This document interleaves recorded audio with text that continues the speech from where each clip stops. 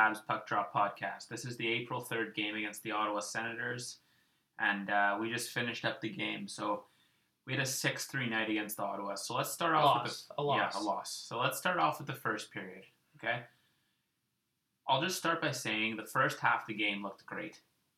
I would even take it further, and I don't think the Habs played particularly a bad overall game. This is the weird part.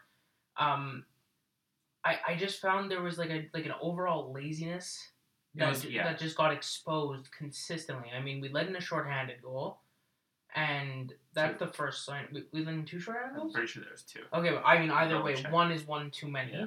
The idea is just the power play looked sloppy. Like power play looked sloppy, and like defensively, it just wasn't a good game. Like that's what. It was a lot of turnovers. Like, leaving Dadonov in front of the net like that. Yeah, that's what I mean. There was it was just sloppy, lazy hockey today. While you're looking up, the first goal we had from the night was actually, it's good to see he's in full, force. That was one. Tyler Toffoli on the power play, actually, from Suzuki and Weber. It was just good to see Toffoli hasn't, missed a step after being out for a little while. Yeah. We'll just rattle through all the goals, actually. Then Anderson put 2 in the second period. We had assists from Mete and Kotkaniemi, and then again Suzuki and Weber. And then that would be it for the night. We wouldn't score in the third. And again, there was a couple things that were noticeable that we talked about. One, we had a scare in the second period. We thought Gallagher was going to be out. It didn't look good. Suzuki couldn't hold on to his stick tonight. That was like 6 times. He broke it twice. He dropped it at least 4 times. He's having a weird thing, and I said it. Now I want to know what you think too. I feel like he's getting a little cocky. Yeah, holding on his stick a little loose. And just kind of not playing with that, it's my second year in the league kind of thing. Yeah, no, I do see it. He's playing a little relaxed. That whole line is just down. I mean, obviously Anderson had a great night tonight, but the chemistry just looks like it's just not there anymore. Yeah, and I think it's time to maybe give these guys a... When was the last time you noticed Druin on the ice? That's the thing. I know I harp on that guy a lot, but it's just but no, it's hard to... He doesn't deserve to be up there with them. Honestly, it's got to get moved. He's got to drop down to the third.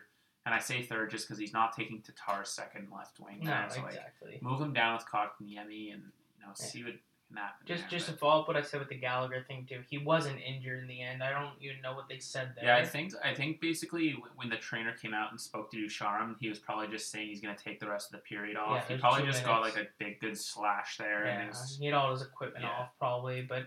Anyway, I noticed that there was a trend. Carey Price was an 839 tonight, but again, there was a couple goals where I just it sucks because that's not representative of he didn't have an incredible game, but he was realistically a 900. Honestly, I would have thought he led in 3. You can't let Dadonov sit in front of the net like that. No. Okay, the power play goal at the beginning there, just no one cleared Brady Tkachuk. He's just standing right up in front of him. I was on Shea Weber. And then again, I think it was the 5th goal. He was screened to high hell. And I mean, look, the first thing... Was it the 5th there? It was the 5th, where basically Kulak came back, shoveled it up the middle of the ice to Petrie, who tried to toe drag in front of the net. It was the weirdest play that ends up... He loses the puck with 3 Senators already set up. Like you said, Price was so screened, he was looking through the guy's legs. Well, that's it. And the other 2 are just swinging at the puck. It's you just can't do that. And, again, these are games that matter because, you need to just win your games against Ottawa because everyone else is. We're the only team that's going 50-50 with them. Yeah, it's they're freebies, but we're not getting them. And, Bergevin said it best. It's these games in hand are good if we win them. But, yeah, exactly. We got to get something moving here. And, we can't have this inconsistency because once the fatigue picks up, which it will, because you guys have seen our schedule, the fatigue will set in. We can't afford to lose these games. We have a very busy schedule with, a very, very tough schedule. Yeah, and I think there's 3 weeks in a row where we play every Monday, Wednesday, and Friday and Saturday. Yeah. We play 4 games a week for 3 weeks. Yeah. And it's the same nights every night. It's every week. It's they're going to have to just get used to it. They already started on CBS talking about Carey Price being fatigued, and it's don't start with that less than because this is his least fatiguing season with he just had a week off. Yeah. Like, There's no way. don't tell me that. It was just they played poorly. Yeah, fatigue right now. There's no one that can possibly be fatigued right now. No. Like this is our our third game back. Yeah. And like. And you know what? He's been playing fine. That's the issue. Is like, and don't make it look like it's a Carey Price issue. Yeah, don't make it look like it's a Carey Price issue, and also don't make it look like he's complaining and saying that he's fatigued because Carey Price hasn't said anything about being fatigued, and the more that the media does this, the more it makes it look Price look like he's a big bitch. Well, that's the thing. It's funny too because he only said it once in his life. They asked him, he's like, no, like I'm just getting treated for chronic fatigue. Like he said it very casually, like this is something I found out that I've been like actually diagnosed with. And they took that and made it sound like every morning he shows up and he's like, how will I deal with my chronic fatigue today? Exactly. It's like he said it once to the media because they asked him. Yeah. And it's like he would have never said a word otherwise.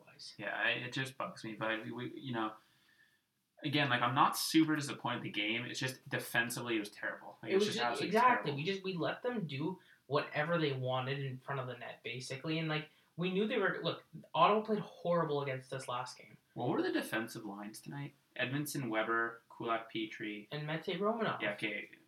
But, like, it wasn't even one specific it was the bottom two. But I'm saying they all played poorly. Yeah, but I'm saying the bottom two lines, like 4 out of 6 specifically, were really bad. Yeah, like but I mean, Edmondson even Weber, that's Weber what I mean. It's all of them. It's like if we're gonna single out Edmondson, fine. But then the 5 out of 6 you don't play well. It's like what do you want from it? It's like Petrie didn't play very well. Kulak didn't play very well. Mete played above average, which is below average. And Romanov is rookie and still makes rookie mistakes. I didn't notice a lot of specific issues with any of the D. Except for when, like, a few things Weber did. But the idea is, like, I just noticed overall, like, they were just out of position. They were stumbling. A lot of turnovers. Like, I don't know how many turnovers. Yeah, a lot of bad passes in our zone. And also, like, leaving guys in front of the net for way too long. That's the one that's killing me. That's where I miss Sherratt the most. Yeah. It's just, like, he would clear the net. Yeah. That's the biggest thing. But honestly...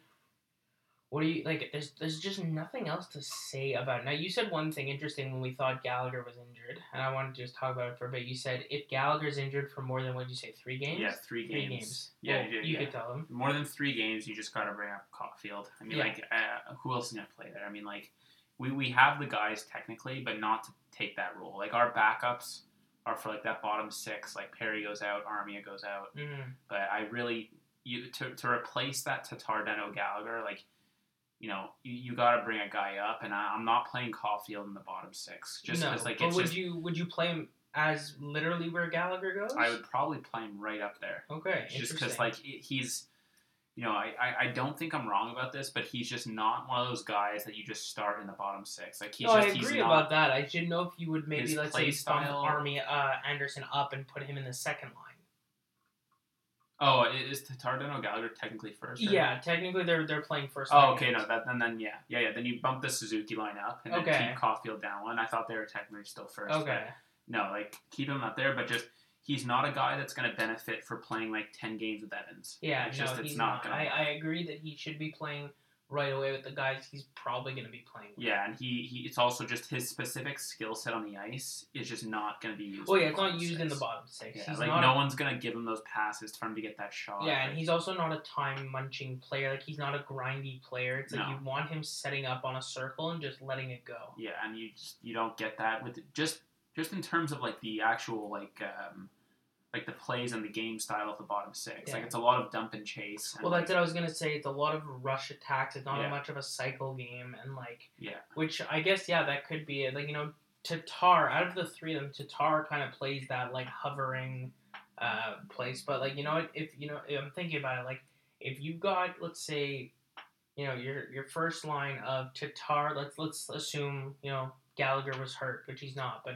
Tatar, Dano, and Anderson. Then your second line is Toffoli, Suzuki, and Caulfield. Now all of a sudden Toffoli and Caulfield are both getting fed from Suzuki on both sides, and then you get your Drouin on the bottom 6 there, which is what we want. That looks like a lot more of a competitive line, and it'll give Caulfield some good experience. Yeah, and Anderson, realistically, it's like you said, it's just a bigger Gallagher. A bigger, better Gallagher. That'll just be a perfect, like, substitution. Yeah. It's like it would be odd to put Caulfield on that line. Yeah. That would just be a little weird. Just because it's so different. It's so different. It's complete polar opposite in terms of offensive player. But throwing Anderson up there, like it'd be a very similar role. Yeah, and he can finish, which is what we've seen clearly. Yeah. That trade is looking just better and better. Yeah, I still think that trade is going to end up being a better move than even the Toffoli deal. Well, look, Anderson has 12 goals. Domi has 12 points. Yeah. Right. So that's the thing. It's and less games played, and if you really want to go this way, like a lesser role. Domi was the first line center. Yeah. Playing with Line for a while. Like it's not. Yeah. Yeah, it's just we fleeced them. Hmm. The 3rd round pick, everyone was laughing why we had to give up extra. It's like because he's a much better player. Yeah. And we have him for a long time. You got a 5'10" diabetic center versus a 6'3" power forward goal scorer who's apparently very healed. Yeah. So he's fine. Yeah.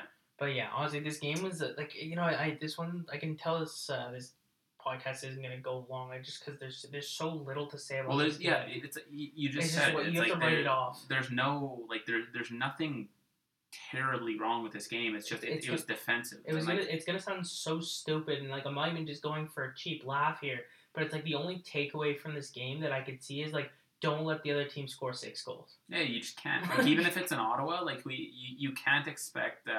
It's also strange because it's so polar opposite of what our problems have been this year.